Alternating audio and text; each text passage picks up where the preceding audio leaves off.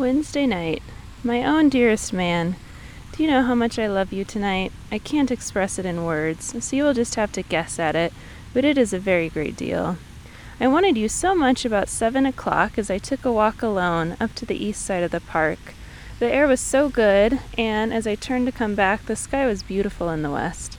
I seem to enjoy such pleasures twice as much when with you. As it is, I just keep missing you. I am spending the evening alone while the rest of the family are gone to hear Billy Sunday. How am I spending it?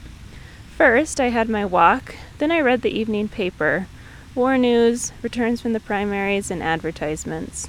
Next, I came upstairs to write to a man I know. In fact, the dearest, most tender, most loving, and understanding man in the world.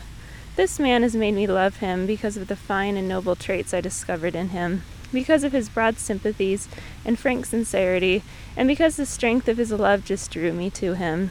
This is rather a digression, but you see, I think of that man so much that I am apt to say things like that. Henry, love is most powerful, isn't it? No other force could draw two people close together, cause them to live happily together in a common home, willing and eager to sacrifice in big or little things that the union life may be only happy.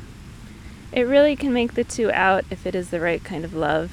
It is well, no doubt, that we have had an engagement as long as we have, for in that time our conception of love has grown so. Only I am so glad that it does not need to be any longer, for by Christmas time we shall be ready for the understanding of love that comes only with marriage.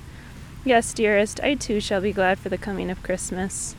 Henry John, you know, don't you, that I do not care to go out with other men, that it never entered my mind.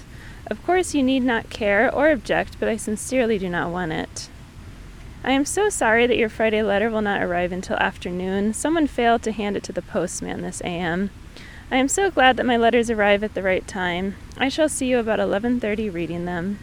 I love you with all my being, your Kay.